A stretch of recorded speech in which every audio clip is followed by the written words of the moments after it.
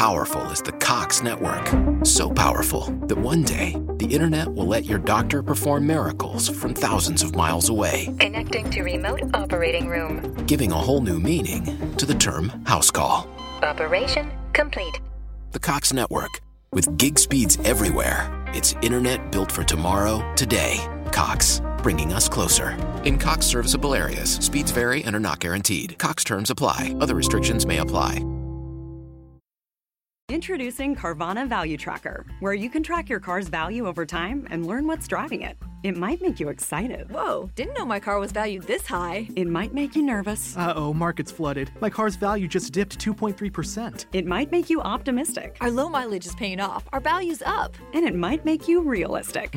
Car prices haven't gone up in a couple weeks. Maybe it's time to sell. But it will definitely make you an expert on your car's value. Carvana Value Tracker. Visit Carvana.com to start tracking your car's value today. Confession of faith together. Let's go. For God's glory, this is my best year yet.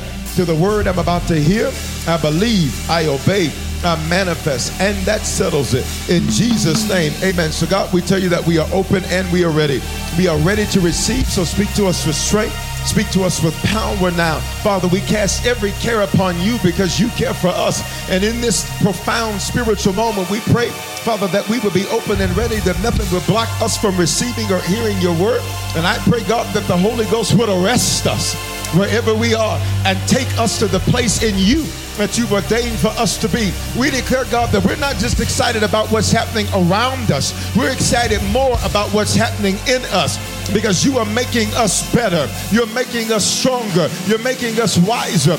You are making us better Christians. You are making us better leaders. You're making us better business people. Come on, can I get you to just say, he's making me better? Come on, say it again. Say, he's making me better. In Jesus' name. Grab a seat. Let's go to work. So our series is called Summer Songs. We've been learning some spiritual principles from songs that have the word summer in them. And what's amazing, as we started with Summer Cookout, which is not a song, but a popular summer event, that the truth is you can't have a summer cookout without some summer songs. There is no such thing as a cookout without some good music. Y'all not saying it to me? There's no such thing as a good party without some good music.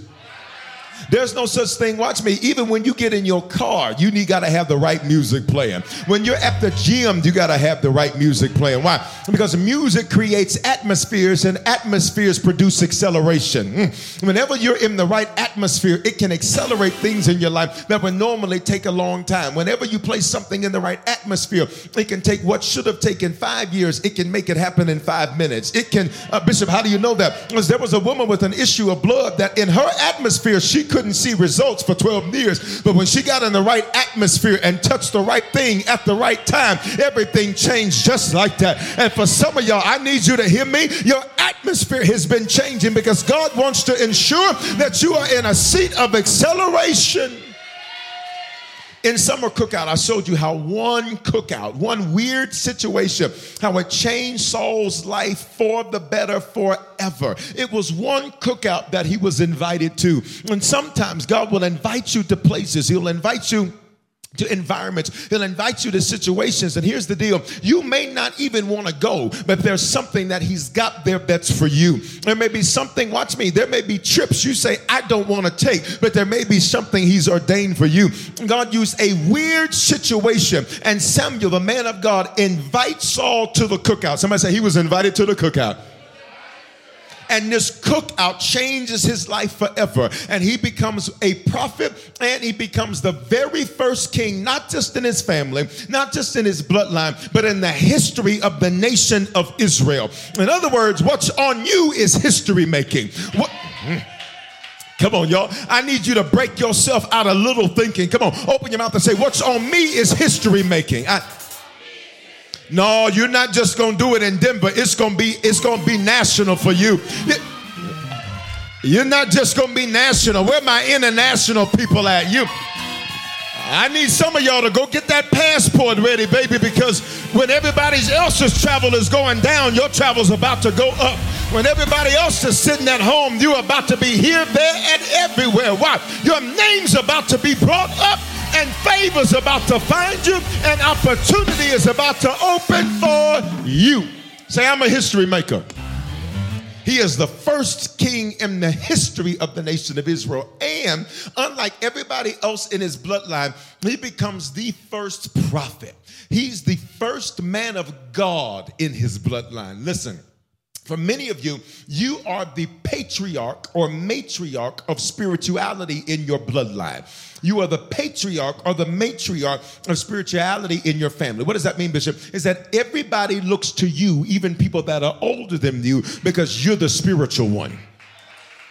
This is why, watch me, let them talk about you for the little bit they're going to talk about you, because before it's said and done, I think I got some witnesses. They're going to be calling you.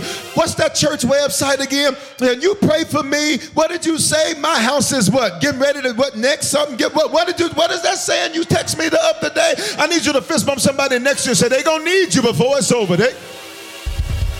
Because you will be the first one to be the high spiritual one. You'll be the one that when somebody's got cancer, they're going to call you and say, come lay your hands on her. When somebody's got an issue, they're going to call you and say, can you pray for me? He's the first prophet and he's the first king. He's spiritual and he's successful. And watch me, he's anointed and appointed to become king. This is amazing because Saul never even knew there was a throne available because there was no throne available. God had this idea in his mind that he was going to give the children of Israel what they asked for. God did not, in fact, want them to have a natural king. God said to them, I want to be your king, but since y'all want a natural king, I'm going to give you what you asked for. That's why Saul's name in Hebrew means asked for. In other words, God says, when I gave you Saul, I gave you what you asked for. Now, God says, in my mind, I'm creating this new role called a king. And Israel, you've never had one of these before. And you never having one of these before, this is going to be brand new for you. I'm going to give you a king. And when I give you this king, not only is it going to be brand new for you, watch me, but nobody is even going to know what it looks like because it's going to be so fresh. In other words, what I want to do for you, you know it's better. You just can't articulate what it is. Is there anybody in the building or online where you know there's greater, but your problem is you can't quite put your finger on what greater is? You just know that it's greater than this. I need somebody in this building and online to just say there's greater that I've never seen before. See, what if you were going to create a whole new industry that did not exist? What if you were going to create a whole new business plan that didn't exist? I saw something the other day that one of the CEOs of one of these tech companies, Patreon, which it's like a membership thing where different people can have, that he was homeless and now he's a billionaire. He created something that did not exist, and it took him from not having a house to having houses. Yep. Come on. And that type of anointing is the same thing that's on you. I don't care where you at right now, but baby, your future looks better than your present. And the best of it's going to be in these next 6 months. This is going to be fresh. This is going to be new. There's never been a king, and there's never been someone that's done this before, but you will be the first. And so after he's anointed and appointed to become king, once he's made king, there's some people who don't like him. There's some haters. And here's the deal. You know you're making progress when you have haters. If you have no haters, you're not very good at anything. Because people don't hate what's bad. People don't hate on what's whack. People hate on what they wish they could. See, they hate you because they ain't you. I wish I had some of y'all in the building that understood that proof that you got some people that are talking about you means you're worth talking about. Proof that you got people coming against you. Watch me. Why does it take all of y'all to come against one of me? Why does it take a whole crew? Why does it take a whole clique? Why does it take a whole gang? Evidently, you must be scared. I need you to fist bump 2 or 3 people around you and say, your haters are your elevators. Every time they hate on you, I just step.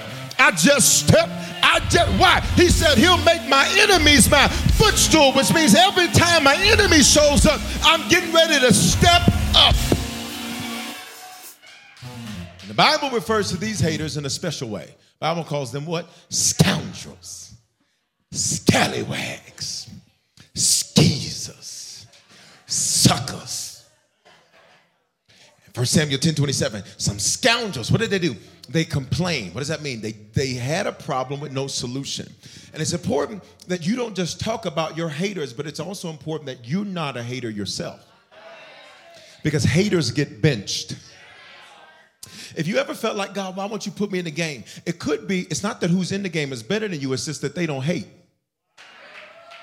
Sometimes God will let you see, can I say this the way I want to say it? He'll let you see less talented, less skilled, less anointed people doing something, and you trying to figure out, God, how they on? And God, watch me, it may not be that they're better than you, it just may mean that they're not a hater like you.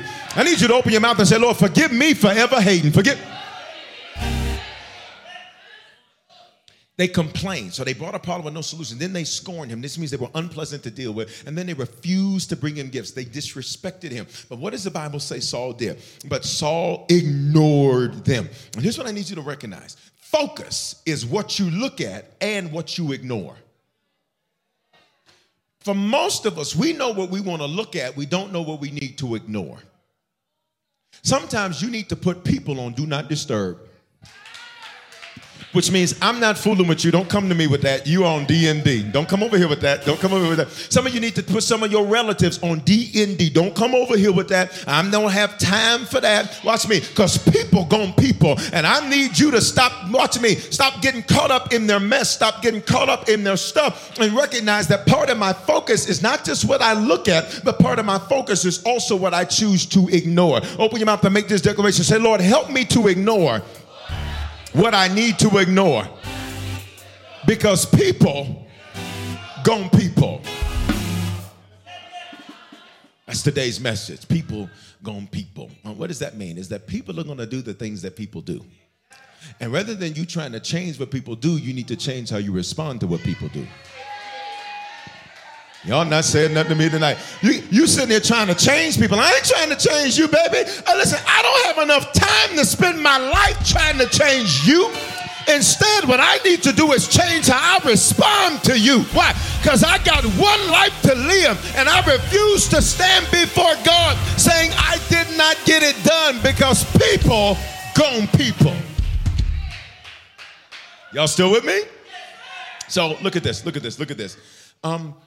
This compounds, what is this? The scoundrels, peopling. It compounds what's already going on in Saul. What's going on in him? He's grieving while great things are happening. I want you to think for a moment about the reality of the situation.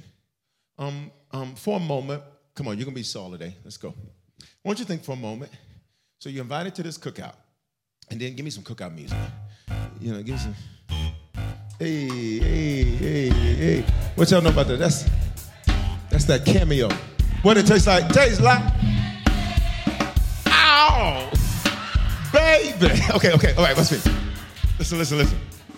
So you're invited to the cookout. No, keep the music going. So you're invited to the cookout. And then this one cookout, Samuel's like, listen, so once we're done eating, I'm going to tell you what's really going on. See, you lost your father's donkeys. I invited you to my cookout. I gave you the best piece of meat because you're getting ready to become king. Now, for a moment, now that sounds exciting, right?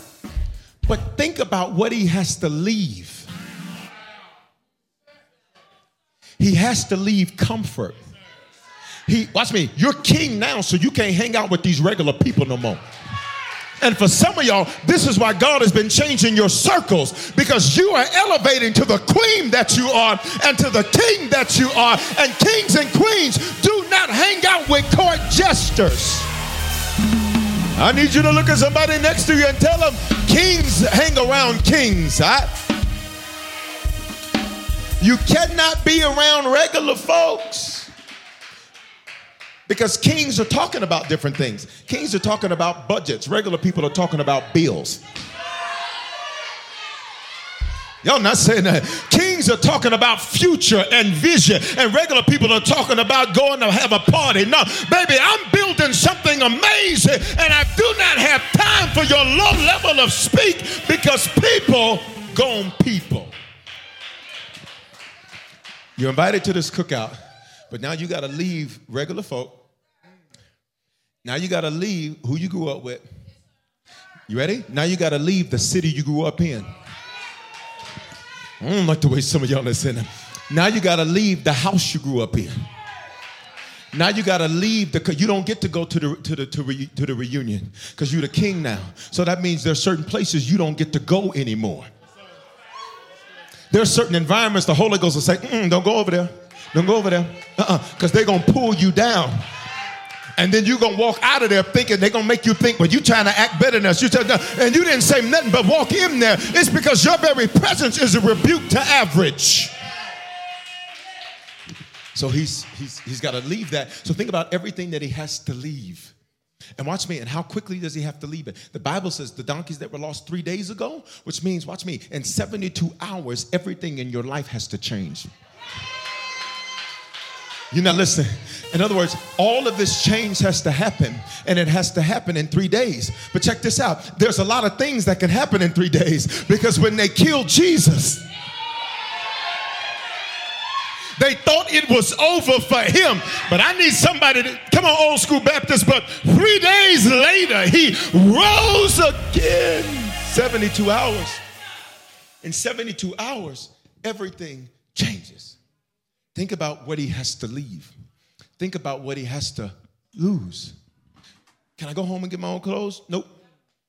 You won't need that stuff no more. See, for some of you, let me tell you what you need to start doing. You need to start liquidating. You need to start simplifying. You need to start reducing, because what you have matches where you were. And you need to make some room for some new stuff. I wish you would sit next to somebody of faith, fist bump and say, you need to make room for some new stuff. You need to let go of some of them old outfits, baby. I need you to have you some power suits, because you're about to be sitting in power meetings with powerful people. I'm not saying nothing. Come on, say these next 6 months. Say it again, these next 6 months. Think about what he has to leave. So it's him and his servant. They were on what they thought was going to be a quick trip to go back home. They were going into the QT and they were going to head home. But now Samuel's bringing him in front of a group of people larger than he's ever seen. Watch me. He knew there was more. He just didn't know what it looked like. And when Samuel puts him in front of this group of people that were larger than he'd ever seen, as he sees the crowd, watch me, all of his insecurities and fears begin to come out. Because now he wonders, am I good enough for what I asked for? I wish I had. Do I have what it takes? You ever been right at what you prayed for and then got scared that you wasn't going to be able? You ever got right to the edge of what you were believing God for, and then fear tried to rise up in you and punk you? I pray that fear would not punk you. I pray that your process would not punk you. Hear me, Harvest. You are well able. Please open your mouth and say that. Say, we are well able. Bible says he's hiding not behind the baggage, but he is hiding, watch me, amongst the baggage. In other words, he's trying to fit in, watch me, with the past that he knows. Because your baggage represents things that you brought from your past into your present with an attempt to use them for your future. Now, recognizing, watch me, that there's a reason it's your past. There's a reason you quit fooling with them. There's a reason you stopped calling them. There's a reason you stopped interacting with them. And sometimes loneliness can make you start reaching to what you ought not reach to. And it's not that you're alone, you're just in the unfamiliar. And the unfamiliar can be scary because it's unfamiliar. Do I get to call my father? No, you don't need to call kids. Don't worry about, no. Matter of fact, I don't want you talking to him. Because if you talk to him, he may try to talk you out of. So no, don't reach to your natural father. That's why God gave you me, Samuel, because you needed a spiritual, you needed a man of God to speak into you, because your natural, you know what they're going to do? They're going to pull you right back over there to Benjamin. They're going to pull you right. So I had to bring separation for a reason. He's hiding amongst the baggage. Samuel, literally, there's so many people. Samuel's like, Lord, where is he? Like, Lord, where is he? And the Lord calls him out.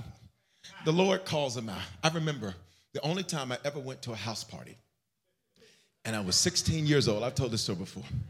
And I, you know, I was not a party goer. You know, partying for me was, you know, New Year's Eve church, like, you know. It's real judgmental in here right now, right? I was not a party goer. You know, I was not that guy. I was handling business and saving souls. Like, this is what I was doing. So I was not that guy. And so, you know, it's a house party. It's a birthday party. And so I'm just over here in the corner. I'm just in the corner, minding my business. That wall is... And then all of a sudden, it was a worship leader. It's a worship leader. And then all of a sudden, he sees me in the corner. He walks over to me. He's like, why you ain't dancing? I was like, I'm good. I'm good.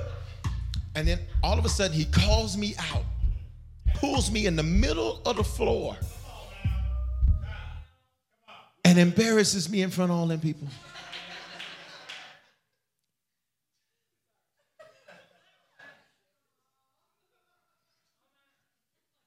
And I guess he thought I was going to respond to his call out, like start dancing or something. I posted up. I was so nervous because when I was called out, I was not expecting it. Pay attention. For some of you, here's where you're at. You ask for more, and when more knocks, you hide behind the baggage. And when more knocks, you hide behind, well, I don't have the experience. You're right, Saul, you don't have the experience. But what do you think I've been having you do for the last 30 years? Prepare. And I need you to make this declaration. Say, and I'm prepared. See, there's a difference between experience and preparation. See, experience means you've done that particular thing before, but preparation means that you've done enough things that will give you the wisdom that you need to do that thing. David said it like this: I fought a bear and I fought a lion. So who is this uncircumcised, no covenant having, jab time scoundrel, skeezer, scallywag, sucker that's defying the armies of the living God? He was like, I'm not mad at Goliath. He said, because people. What I'm mad at is y'all's response to him. So he's hiding amongst the baggage. The Lord calls him out. The Lord is like, he's right here. Samuel's like, boy, if you don't come up out of there. Samuel gets him. Samuel says, come on, let's go. Samuel's aggressive. Samuel says, come on in now, stand here. Stand right here. You're doing too much. Sometimes you need somebody that ain't going to take your mess. Oh, my God. Who can thank God for the people in your life that don't put up with your mess? That's a real friend. A real friend is the one that'll check you. A real friend is the one that'll say, it ain't going down. And watch me. I ain't going to leave you. No, I love you. So I'm going to just say what needs to be said because we in this thing. But I just need to make sure you understand that I see you. Watch this.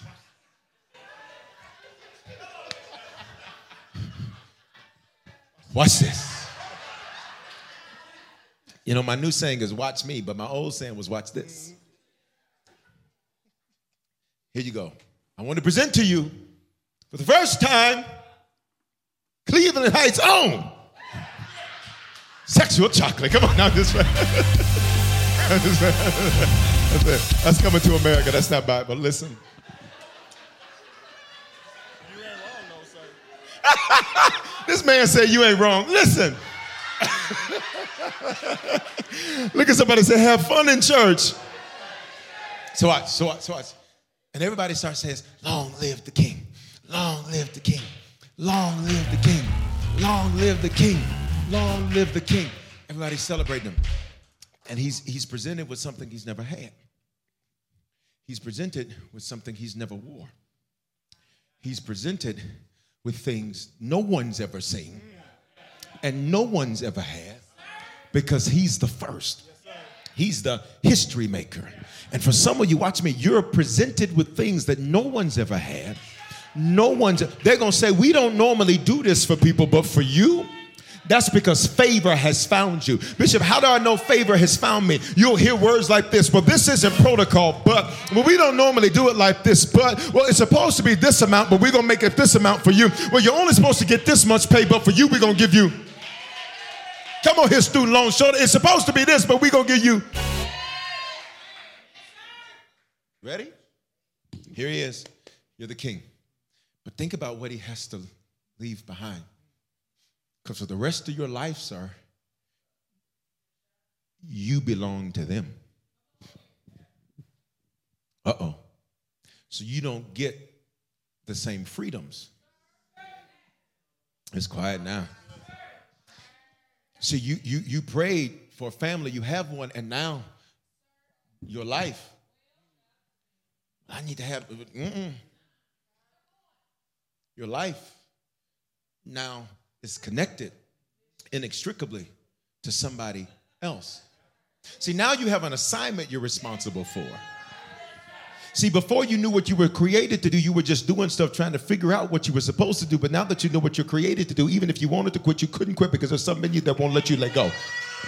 I'll say it again. There's something in you that won't let you let go because you're now responsible for your assignment. So even when you have these little premeditated quits in your mind, that's the only place it goes. Why? Because your assignment now is calling you accountable. Y'all with me? Wednesday, we're almost done. Just think about what he has to give up. Think about what he has to leave. He's grieving, and now he's already grieving all of these things. Not to mention, inside you feel like a failure because you couldn't even find your father's donkeys, and you about to lead the nation. God picks you when you feel like you should not be picked. And I need everybody to hear me. He is coming to get you, watch me, when you feel like you don't want to go on. When did his servant have the idea? When Saul said, let's go home. When Saul was ready to give up, that's when the servant said, but I heard there's a man of God in the city. Finally, they entered Zuph. Say honeycomb. That means you're going to be rewarded. Because when he was looking for his father's donkeys that were lost, he had to go to 4 different places to find the donkeys. And then when he gets to the 5th place where he's going to meet Samuel, what does he say? Let's go home. Say he's grieving. What is he grieving? An unsuccessful pursuit. This feels like a little much when I couldn't even get the donkeys. Come on, y'all. Why am I being given this when I don't even feel like I did a great job? Y'all not saying nothing. I'm grieving the fact that I've got to leave the comfort that I know. I got to leave the comfort of Benjamin. I got to leave the comfort of that environment. I got to leave the comfort of that. Look at verse 21. Saul replied, I'm only from the tribe of Benjamin, the smallest tribe. My family is the least important. Why are you talking to me like this? When Samuel begins to tell him, you're about to be king, he's like, whoa. So what is he grieving now? The insecurity of his pedigree. My background doesn't match this blessing. And I pray that everything the enemy would try to make you tell you don't deserve because of your background, I cancel the lies of the enemies that have been spread and spewed into your life, into your ear. I need you to make this declaration. Say, he picked me anyhow. Wednesday, if you're glad that he overlooked your issues and picked you anyhow, I'm going to give you an opportunity to show your gratitude with worship. On the count of 3, put a worship in here for 5 seconds. Go. 1, 2, 3, 5. 4, 3, 2. Come on. Fist bump somebody, say, and he picked you anyhow. 1 Samuel 10:22. So they asked the Lord, where is he? And the Lord replied, he's hiding among the baggage. So they found him and brought him out. He's grieving all the things I just mentioned to you, his past. So let's think about this. He's grieving an unsuccessful pursuit. He's grieving the insecurity of his pedigree. And he's grieving his past. Unresolved past issues can sometimes be the greatest challenge in your present pursuits. Just because you don't talk about it doesn't mean you resolved it. And I need you to be healthy and healed. Watch me. Not just physically, but even in your soul, your mind, your thoughts, your will, and your emotions. Why? Because you're not going to turn this into that. Oh, my God. Come on, say that Wednesday. Say, this will not turn into that. So in Sunday's song, Never Dreamed You Leave Me in Summer by Stevie Wonder, I taught you that grief is our automatic response to loss. It's automatic. It automatically happens. You don't get to tell yourself to grieve, but you get to tell yourself when grief is over. You don't get to tell yourself when grief happens because it happens automatically if your mind in any way, shape, form, or fashion perceives that there's been some form of loss. But you do get to decide when the grief is over because the final stage of grief is called acceptance, and acceptance is a choice. I taught you that grief can be a paradox as a result of something good that's happened. So you can even have, watch me, Saul, all of this is good stuff. This is great. A cookout and you're king. Where they do that? You didn't go to King's school. You didn't take no YouTube courses on being a king. You ain't got no Google learning labs about how to be king. You literally have had 30 years of life, and God says, you the one. And everything you've learned in these last 30 years has got you prepared for this seat. And I could have picked anybody, but I picked you. And even when you hide from my pick, I'm not changing my mind. You're going to need to come up. For everybody who thinks you're going to get God to change his mind if you rebel enough,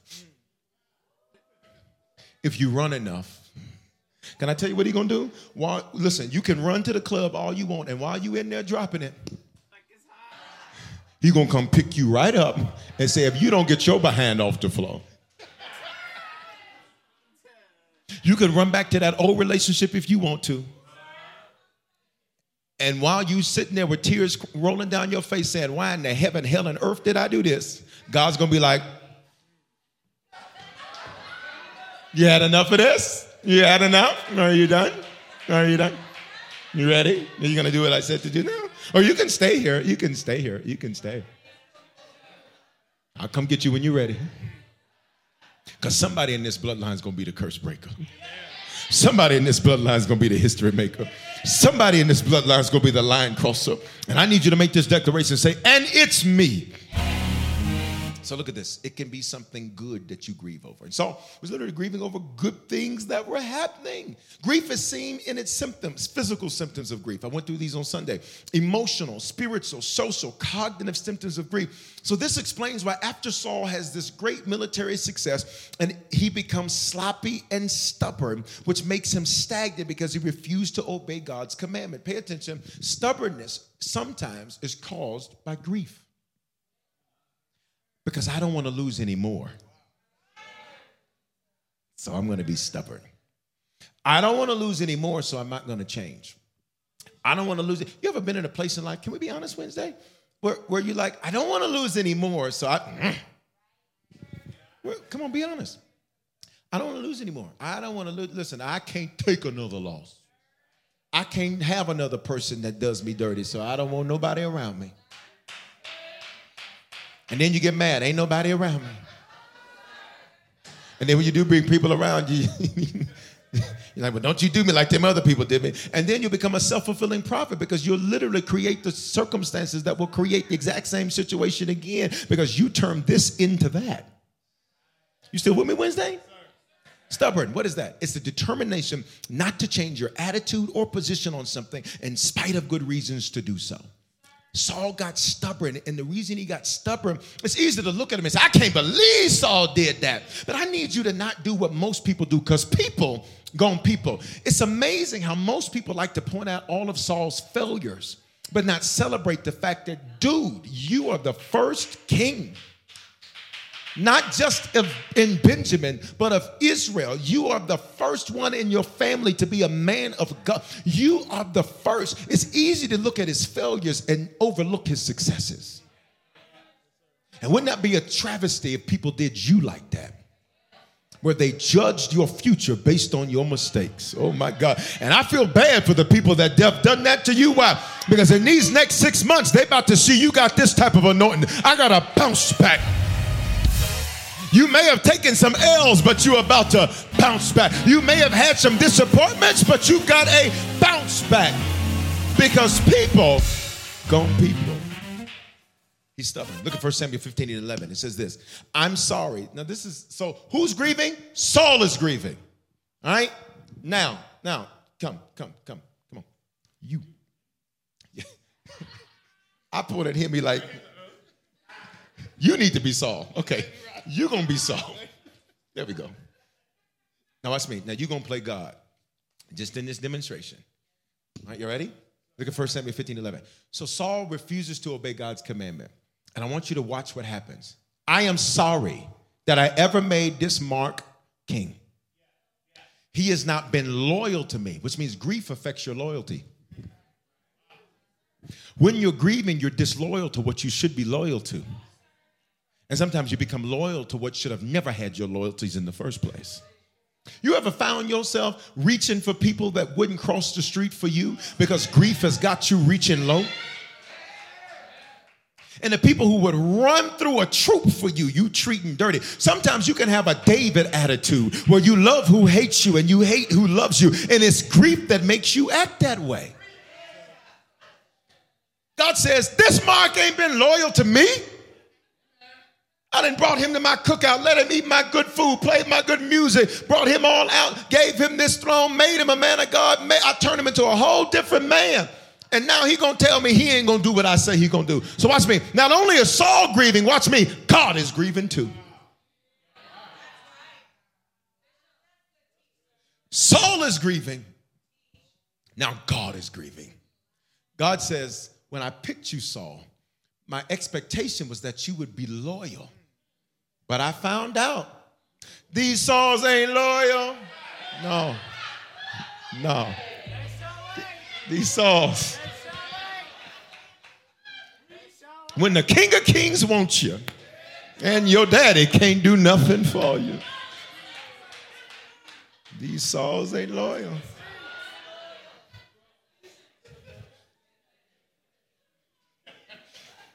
Listen, that's what God said. He's not loyal. He's not loyal. Look at me. What does Saul mean? Asked for. When he gives you what you asked for, does he lose your loyalty? You asked for that little marriage and now you're disloyal to God. And I said little on purpose. You asked for that little business and now that you got the business, now God's lost your loyalty. You asked for the job and now that you got the job that God gave you, God lost your loyalty. Don't be the type of Christian that when he gives you Saul, what you asked for, that he loses your loyalty. Come on, I need you to pray this with me Wednesday. Say, Lord, I don't want, come on, for you to lose my loyalty. Say, I declare I'll be loyal to you. I'll be loyal to what you want. I'll be loyal to what you desire. I'll be loyal to what you require. I'll be loyal to your will. In Jesus' name. All the loyal people just shout loyal. Here we go. Look at verse 22. So now Saul is speaking to Samuel. I'm Samuel. Saul is speaking to Samuel. So everybody know the characters on the stage. Who's this for the illustration? This guy. Who's this? Saul. Who am I? Samuel. All right. So Saul is trying to tell Samuel all of this stuff. He's like, look, I've done the will of the Lord. Samuel's like, no, you didn't. I hear sheep. Bye. It's sheep. They sheeping. People, sheep. Okay? So watch me. So he's doing this. And as he's doing this, he's like, okay, well, all right. We did keep some stuff. What had happened is, Leroy had wanted me to hold on. You know what he does? He blames who he has charge over for why he did what he did. And can I tell every leader the burden of leadership is that at the end of the day, it falls on you. Touch the person next to you. Say, you're a leader. Say, it falls on you. Because when Leroy was saying, let's hold on to some of these sheep, Saul should have said, now put the sheep down. Now the Lord was already clear. Now you pick up another sheep, and that's going to be it for you. You know what happened? Saul's grief, you ready? Made him weak. Because since he's grieving, he sees his guys doing some stuff, and he's like, just let them do it. You ready for this one? This is going to be a bomb, and I promise I'm going to say it real fast. We're going to move on. You ready? I'm going to say it real fast. What are you letting slide because grief won't let you be strong? Let's move on. So he's talking. That one, you need to go back and replay that one. Because there's some stuff you letting slide that you need, and here's the reason why. Because you're grieving. And your grief is like, I don't even have the energy to fight that fight. But I pray you get the strength you need so that you don't let stuff slide. Come on, all of us, let's pray this. Say, Lord, give me the strength I need so I don't let slide what should not slide. Every leader should pray that prayer because I understand what it is to be in that place. I get it. All right, let's go. So he's talking to him. So Samuel is like, listen. I love it. Samuel's, listen, obedience is better than sacrifice. Because here's what Saul tells Samuel. Well, we're going to sacrifice some of the sheep. We're going to have another cookout tomorrow. And we're going to give the Lord a burnt offering. This is my plan. He says, listen, dude, obedience is better than sacrifice. He says, you should have done what he told you to do. And submission is better than the offering of the fat of rams. He says, you should have obeyed and you should have submitted. So what does this tell us? Grief attacks your obedience and your submission. When you're grieving, you find reasons not to do what you know you're supposed to do. How many of you, watch me, you've been grieving, and in you grieving, you're like, I know I need to go to the gym, but your child. Come on, Wednesday, don't do that to me. Maybe it ain't the gym, but you know it's something you're supposed to do. Your car was supposed to be washed 8 weeks ago. You ain't been to the car wash yet.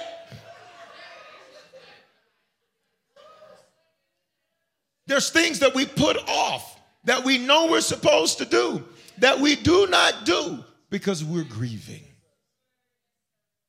Procrastination then can sometimes be fueled by grief. I don't want to deal with that because I'm dealing with too much. So let me put this over here with the rest of my baggage. Obedience and submission sometimes are the casualties of grief. What is submission? Submission deals with the posture of your heart. So you can't be submissive and stubborn at the same time. So submission means my posture is I'm under a mission and I get with the mission and make the mission happen. Got it? Sub under mission. But grief makes you say,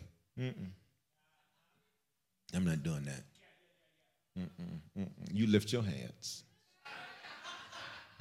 You touch your neighbor.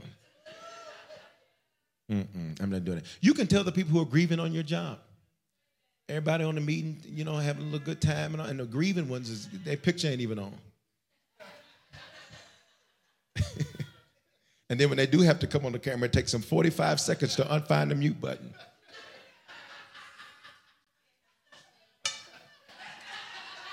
Got us seeing all of this.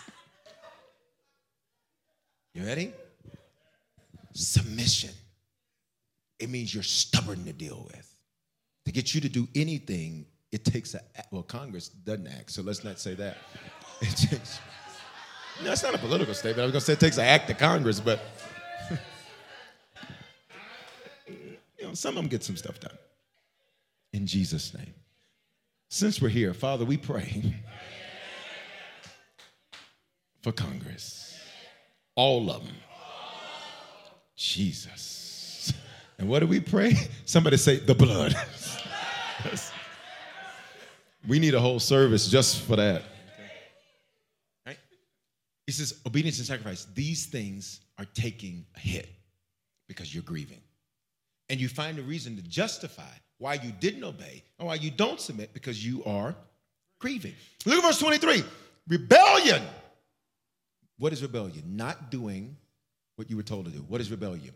Refusing to submit, refusing to obey. What are those? Choices. And why do those choices sometimes are not correct?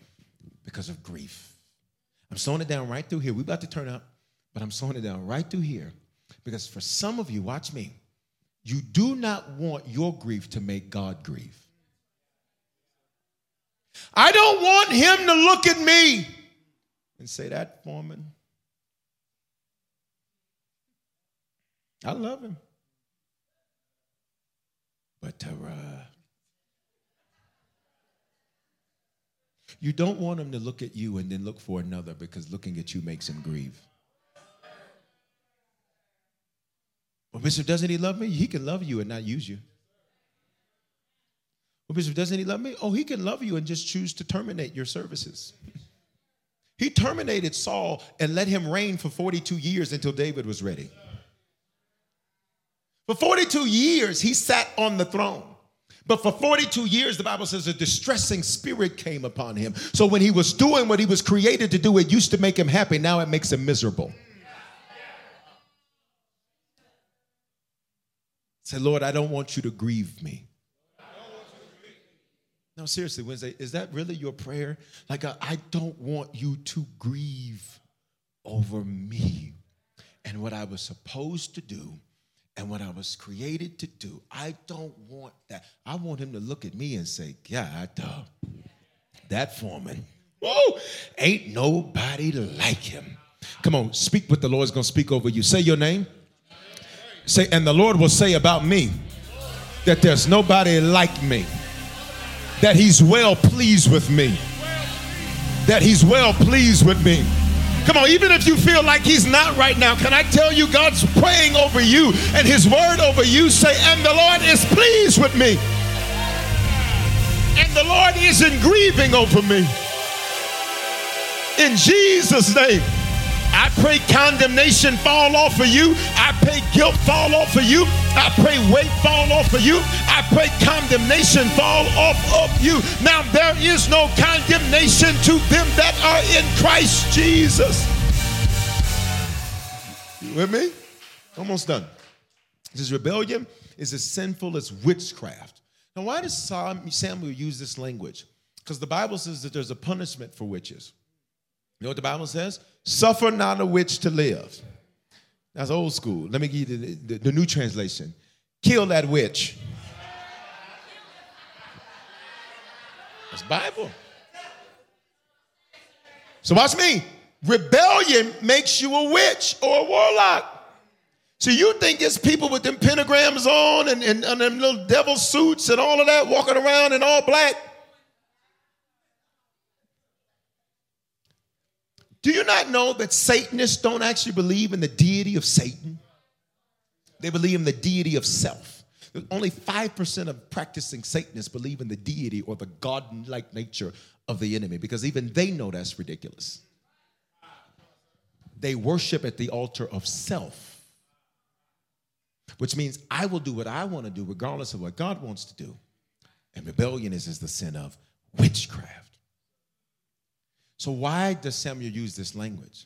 Because he's saying, Saul, the penalty for what you have done, I'm not mad at the fact that you messed up. I'm mad at how you handled it. I'm not mad at the fact that you sinned, Adam. I'm mad that you blamed her. See, y'all gonna catch it in a minute. I'm not mad that you slept with him. I'm mad that you won't acknowledge the reason that you keep going back to what you prayed to get away from. Y'all not saying nothing to me. God's issue over and over again wasn't just the sin. His issue was how they handled it once they were called out for it. Because can we go honest? We're about to turn up Wednesday. Touch your neighbor and say, let's go deep. Who was a worse sinner, David or Saul? Saul wasn't out there sleeping around. Saul didn't set up nobody else's husband to be murdered. Y'all not saying nothing to me. Saul didn't trick Bathsheba to come upstairs and turn out the lights and light a candle. Saul, the only error we see with Saul is this. And this cost him the kingdom. But David was a liar, a cheater, a heartbreaker, a deceiver, a murderer. And you know what God says about him? He's a man after my own heart. Why? Because David knew how to say, wait a minute, God, it was me. And I need somebody on this Wednesday that knows how to repent, which means I may mess up, but I know how to confess up, and I know how to tell God, Lord, against you and you only have I sinned. Come on, lift your hand and say, Lord, I repent. Come on, Wednesday, say, Lord, I repent. In other words, who was worse?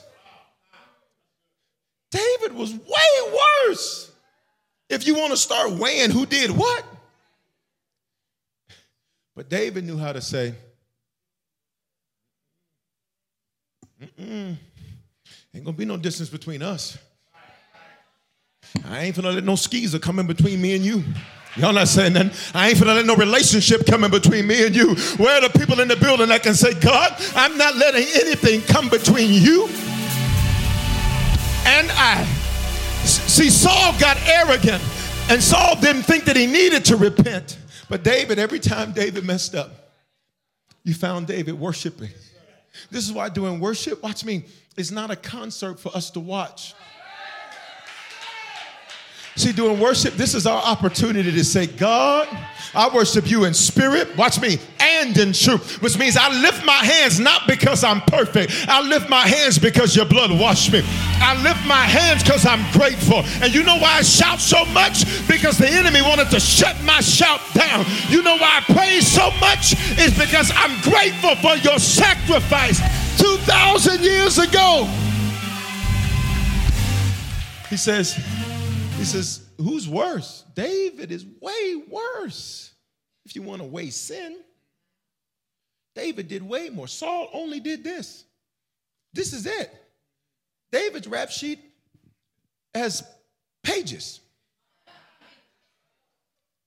Saul's rap sheet has one line. But this one line cost him the kingdom. See, some of y'all, you think, I don't sin like those other people, but you're a witch.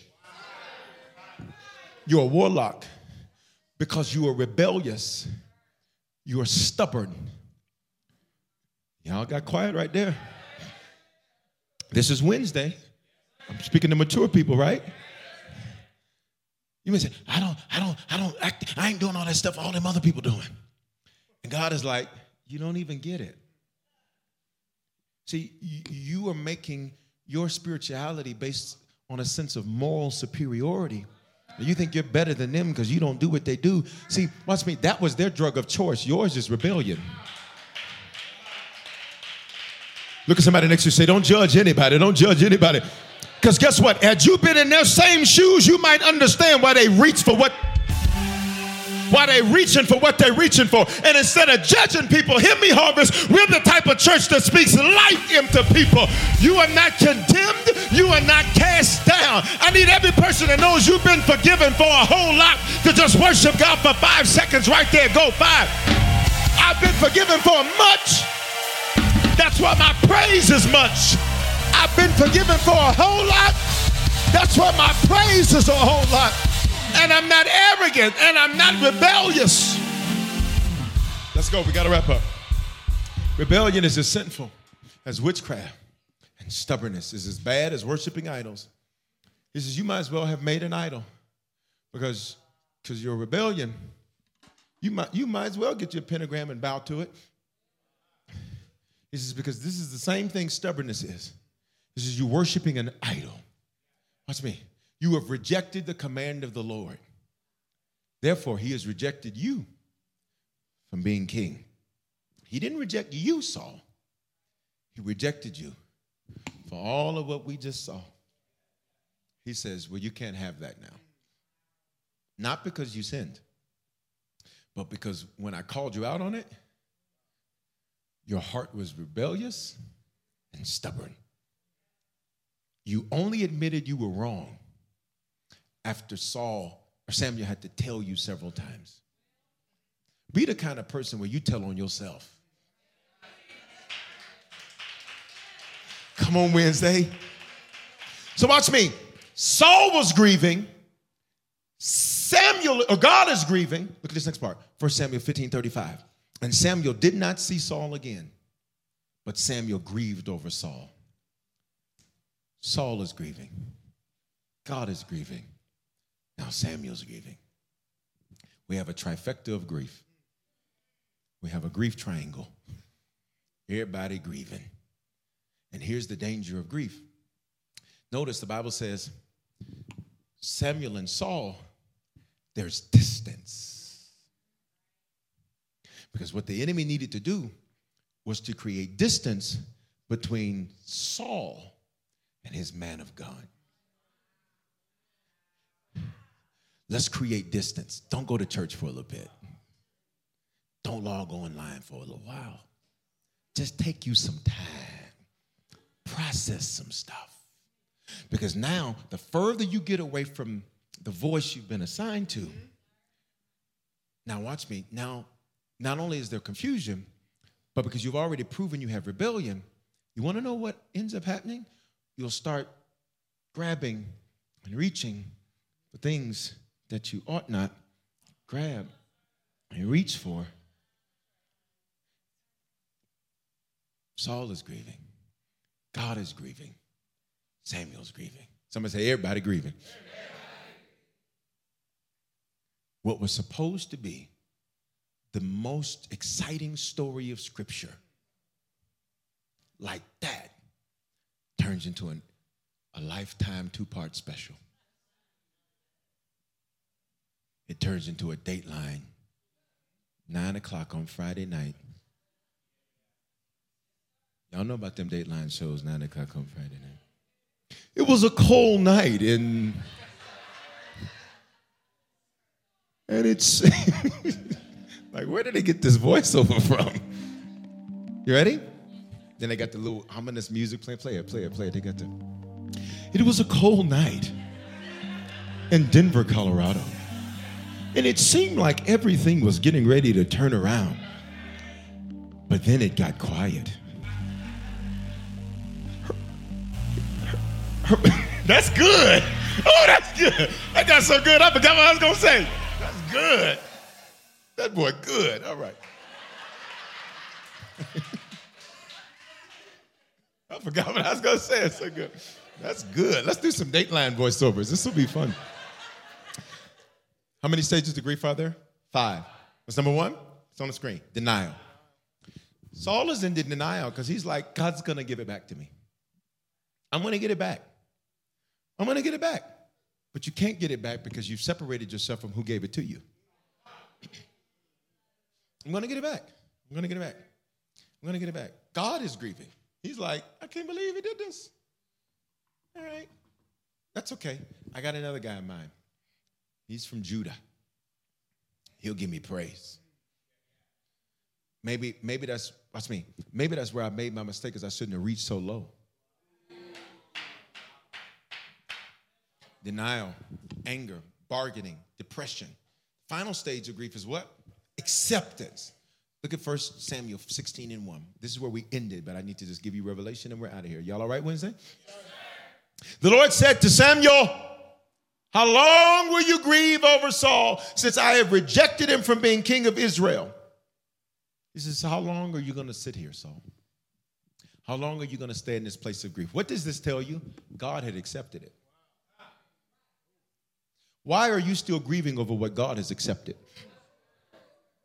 I need you to elbow somebody next to you and say, God has accepted it. Now you need to. God evidently is like, I'm good. I love him. Oh, I love him, I love him, I love him.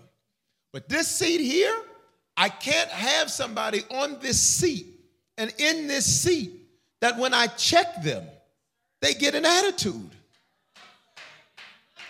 The barometer for what you can be trusted with is seen in your reaction to correction.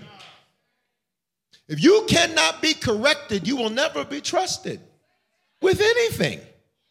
What you have, you got on grace. The Lord said to Samuel, how long are you going to do this?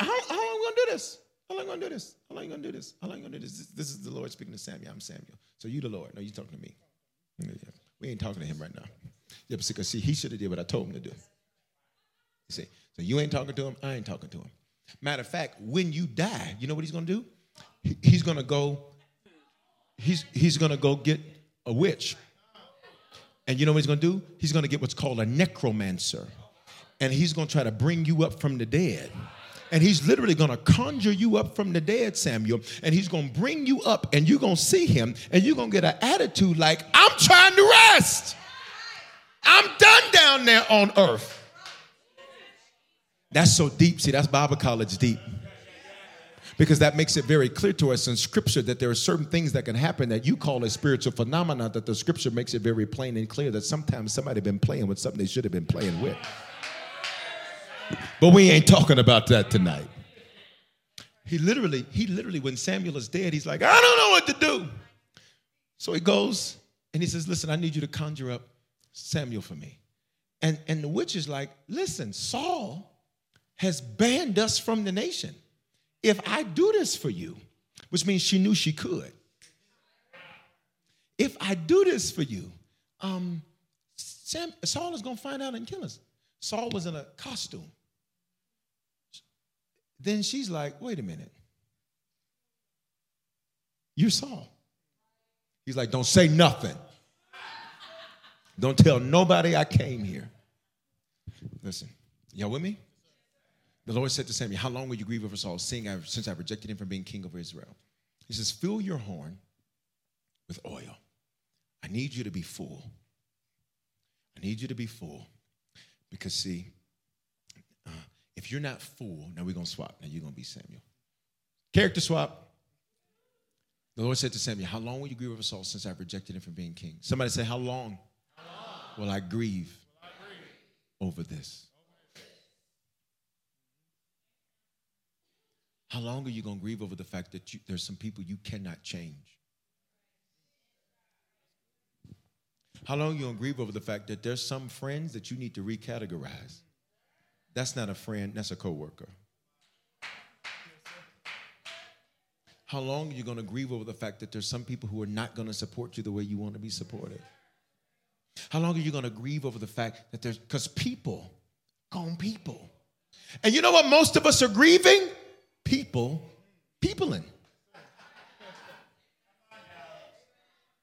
Can't believe he treated me like this. Bishop, he don't know what he's losing because it wasn't of any value to him. And while I'm on the subject, I got to say this because we live in this culture. I promise you I'm done. But I got to say this. It's on my list of videos to make, but I'll just say it now and I'll make the video later. I have to make lists. We live in this culture that says, you need to know your worth. Know your worth, sis. Know your worth, bro. Worth is a relative term. You say, yeah, you stop selling yourself short. Listen, if you go on sale, don't be mad that somebody want a discount. Let me help you. Worth is a relative term, which means to some people, certain things aren't worth certain things.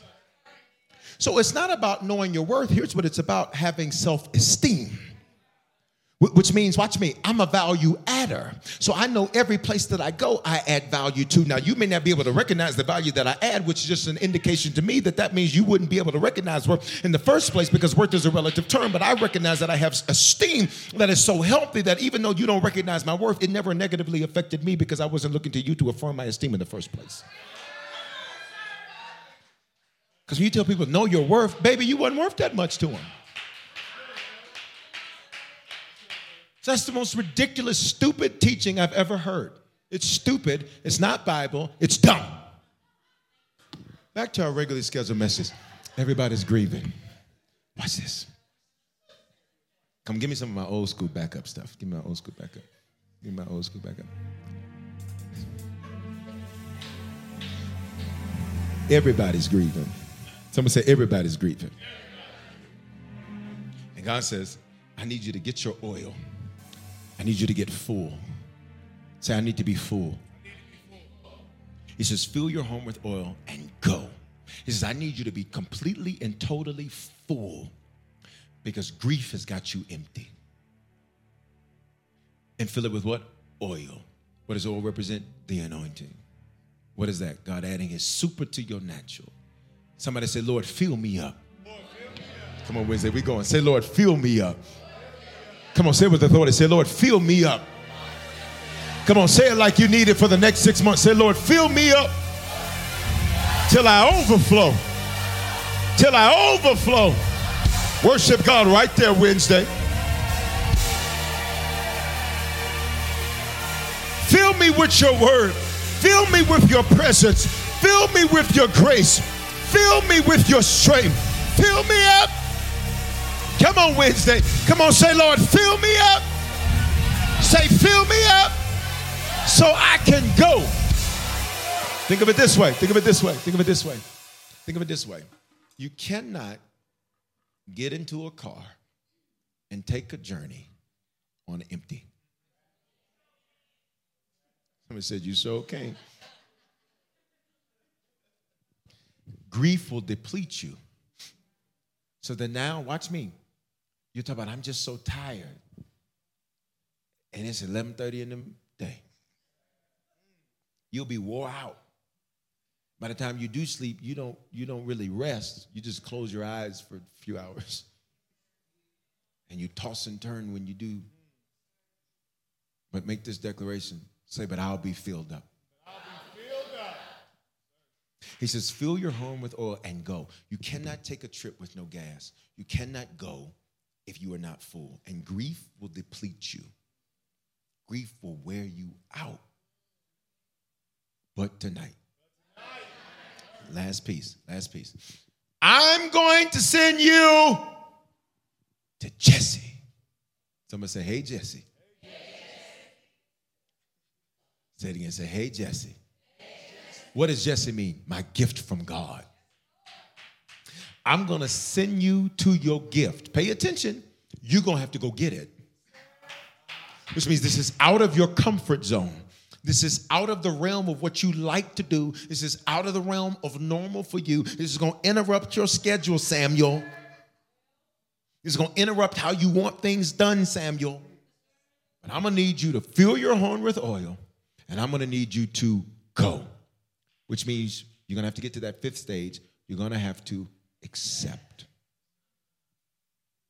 What do you need to accept that you refuse to accept? It's quiet in the building. It's quiet in the building. Fill your home with oil. I'm going to send you to whose house? Jesse's house. What does Jesse mean? Gift from God. The Bethlehemite, what does that mean? Meat and bread. What is that? Sustenance, excuse me. Look at this last part. This is my shout part. You ready? Y'all ready to turn up? You ready to turn up? All right, that's me. For I have provided. That's my shout. You missed it. He said, listen, your provision is in your press. I need you to fill your horn with oil. I need you to accept what it is, and I need you to go. And as you go, watch me, I am going to provide for you. I need everybody to lift your hands and open your mouth and say, and the Lord has already provided everything that I need. Say, and it's waiting on me. Come on, y'all, we going. Say, and it's waiting on me. Opportunity waiting's on me. Breakthroughs waiting on me. Favors waiting on me. New relationships are waiting on me. New partnerships are waiting on me. New people are waiting on me. Get up and go. Fill up. Get up. Go. Fill up. Get up. Go. Fill up. Get up. Go.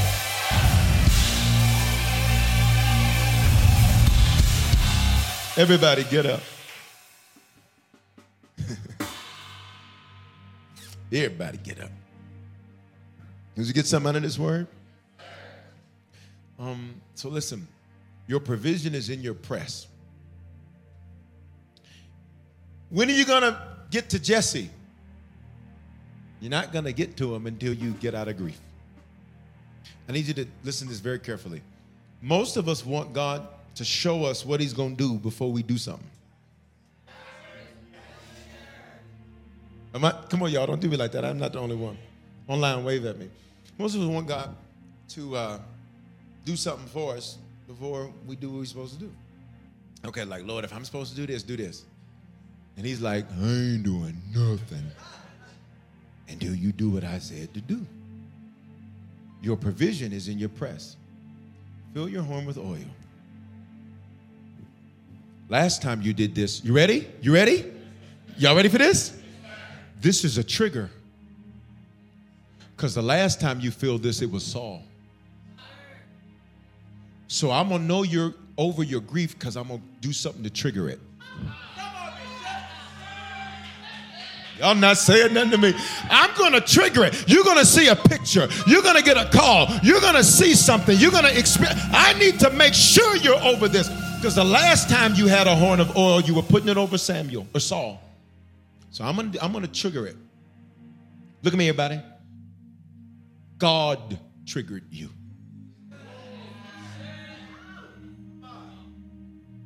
Come here. Come here. God triggered you to see if you were in stage 5.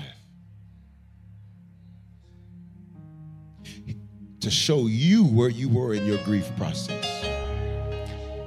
This is why for some of you in the last 6 months, you've had familiar situations happen to you.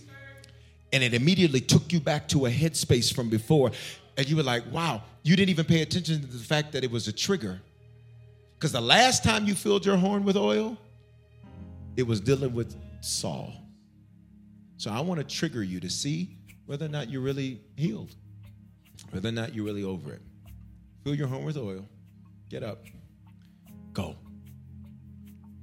Well, Lord, when will I get to my gift? Keep going. Well, when will I get to it? Keep going. When will I see the check? Keep going. Well, when is my phone going to ring? Keep going. When are the doors going to open for me? Keep going.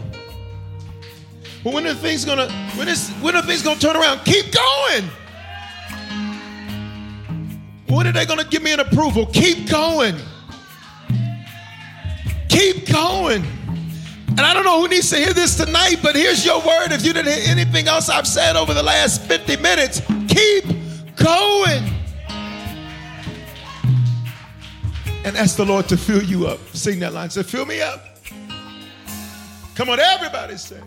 Till I overflow, I wanna run over. Come on, Wednesday. I wanna run over. Fill me. Fill me up. Till I overflow. Till I overflow. I wanna run. I wanna run over. I wanna run over. Everybody say, fill me. Fill me up. Come on, lift your hands and tell them, till I overflow. I wanna run over. I wanna run over. So fill me up. Fill me up. Till I overflow. Till I overflow. I wanna run over. I wanna run over. Fill me up. Fill me up. Come on, Wednesday, till I overflow. Till I overflow. I wanna run over. I gotta keep going. I gotta keep going. I can't stop going. I can't stop going. I wanna run. Just the voices, fill me up. Come on, let me hear you, Wednesday. Till I overflow. Come on, Facebook. I wanna run over. Come on, YouTube. I wanna run over. Everybody. Fill me up. Till I overflow. Till I overflow. I gotta run. I gotta run. I gotta run. I wanna run over. So, Father, tonight we ask you to fill us up. Fill us with strength, grace, your spirit.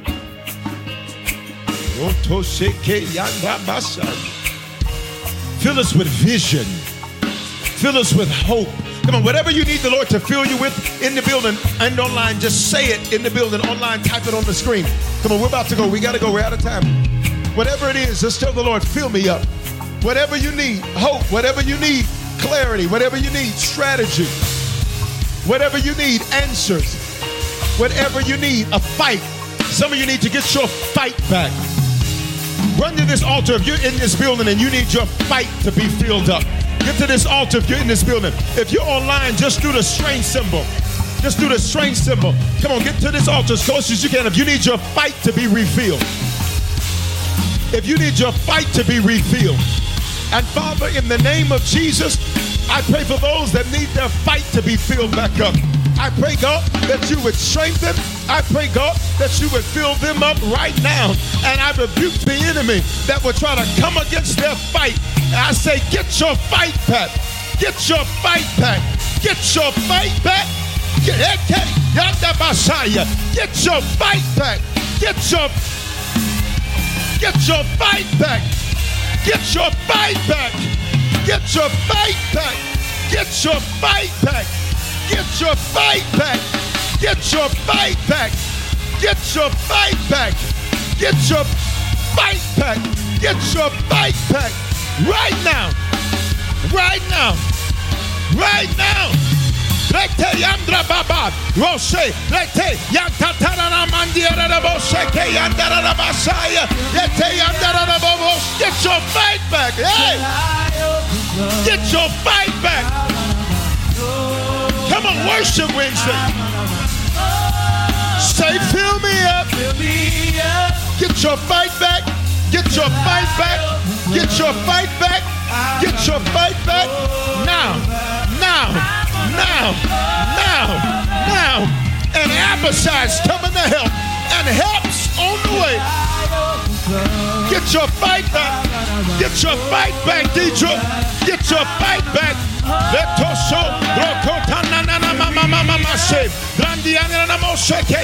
Come on, pray with me Wednesday. Hey.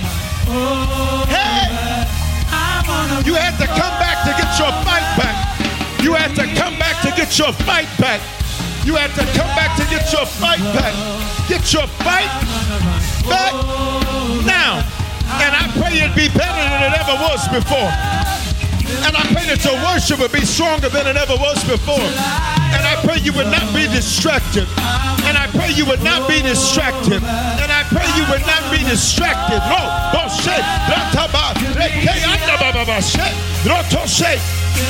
Get your fight back. Get your fight back. Get your fight back. Get your fight back. Get your fight back. And I pray God fill you. And I pray God fill you. Get your fight back. Get your fight back. And I pray God fill you.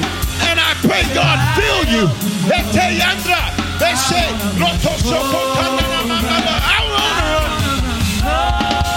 say, fill me up. Say, fill me up. Say, fill me up. Come on, YouTube, fill me up. Come on, YouTube, get your fight back. Facebook, get your fight back. Whatever platform you're on, get your fight back. Fill me up.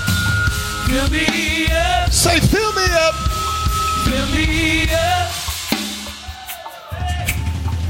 Lift your hands in this building and online. Lift your hands in this building and online.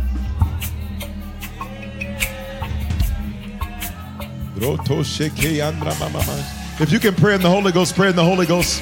If you don't even know what I'm talking about, just pray in your native tongue, whatever that is, English, Spanish, French.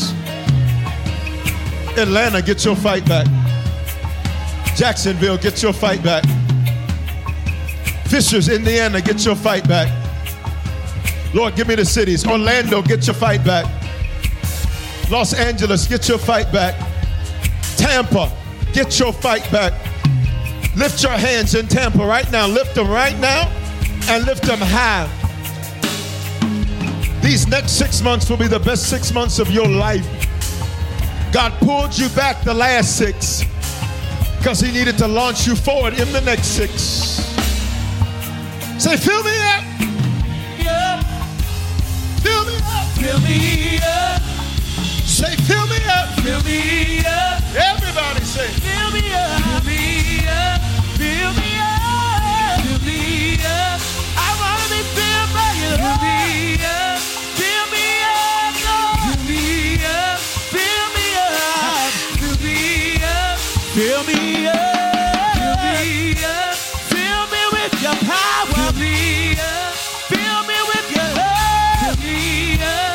Fill me with your vision, Lord. Fill me up. Fill me up. Fill me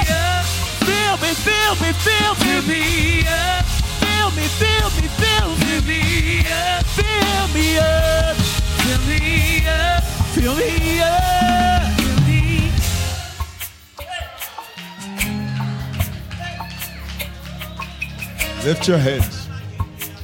On Monday night prayer, we're about to go.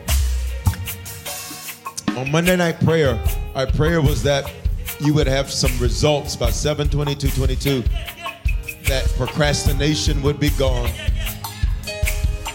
And for some of you, you're midway through this week and you're like, uh-oh. That word will not fall to the ground.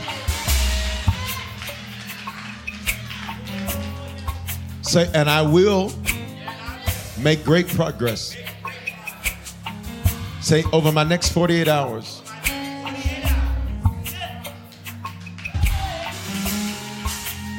I'll take great steps of progress. I will not procrastinate. I will not put off. I will not hold back. 7/22/22. I'm coming for you.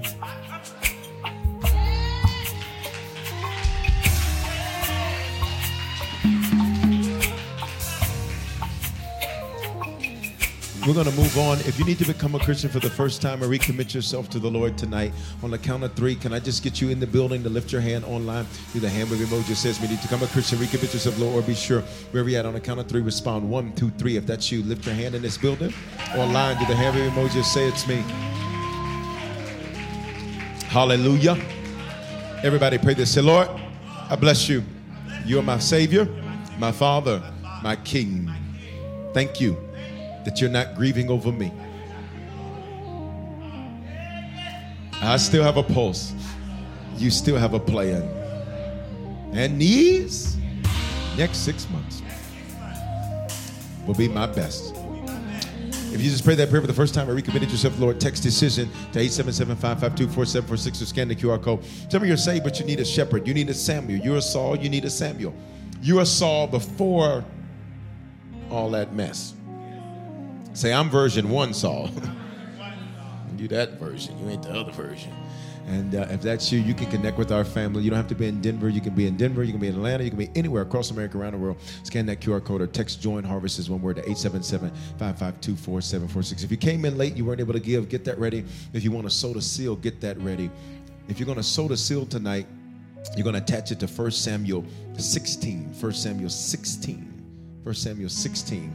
And I will send you to Jesse's house. Jesse's house.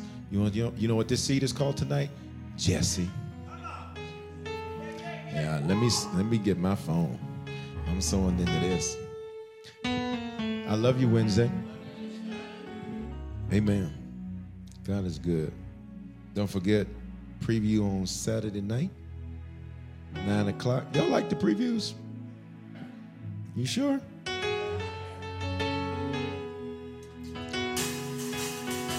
What did you do?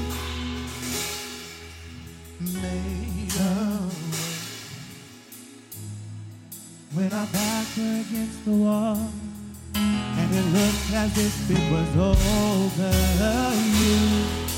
you made a way.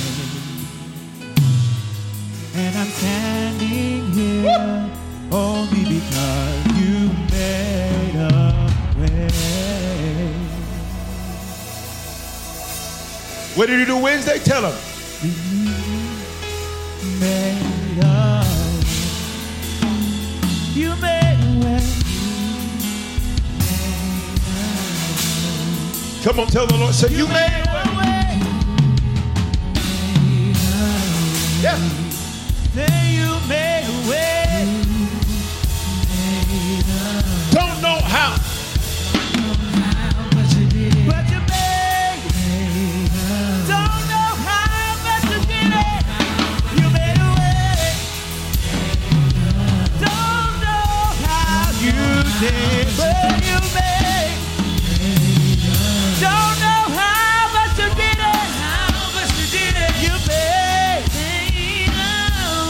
Don't know how, but you did it. I don't know how. I don't know how, but you did it. You made a way. Made a way. Don't know. But I'm grateful. But I'm grateful. Oh, you made a way. Don't know how. Don't know away. Don't know how. Don't know how. Don't know how. Still can't figure it out. Don't know how, but I'm grateful. Don't know how, but I'm grateful. Don't know how, but I'm grateful. I'm so grateful, Lord. Don't know how, but I'm grateful. Lift your giving to the Lord in the building and the line. We got to go. Lift your giving to the Lord. Say, I'm blessed to be a blessing. I'm a faithful giver. Therefore, I flourish. Thank you, Lord. This is my Jesse seed. I'm going to get my gifts. Come on, y'all, say it with authority. Say, I'm going to get my gifts. I'm getting up out of grief. I'm going to get my gifts. Jesse, I'm on the way. Be ready for me. Don't make me wait. My seed seals this. In Jesus' name, amen. That's the passing in the auditorium. Experiences are what people love the most about travel. Viator is a website and app where you can book travel experiences like hiking Mount Kilimanjaro in Tanzania or enjoying the views while cruising on a catamaran in the Caribbean.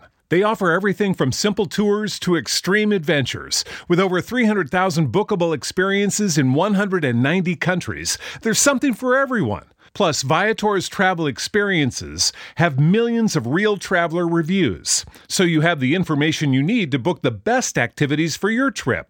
When you book a travel experience with Viator, there's always flexibility and support with free cancellation, payment options, and 24/7 service. Download the Viator app now and use code Viator10.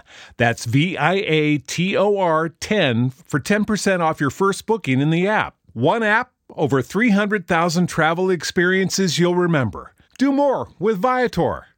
Experiences are what people love the most about travel. That's why they love Viator. They have over 300,000 bookable experiences and something for everyone. Plus, their travel experiences have millions of real traveler reviews, so you have the information you need to book the best activities for your trip. Download the Viator app now and use code Viator10 for 10% off your first booking in the app. One app, over 300,000 travel experiences you'll remember. Do more with Viator.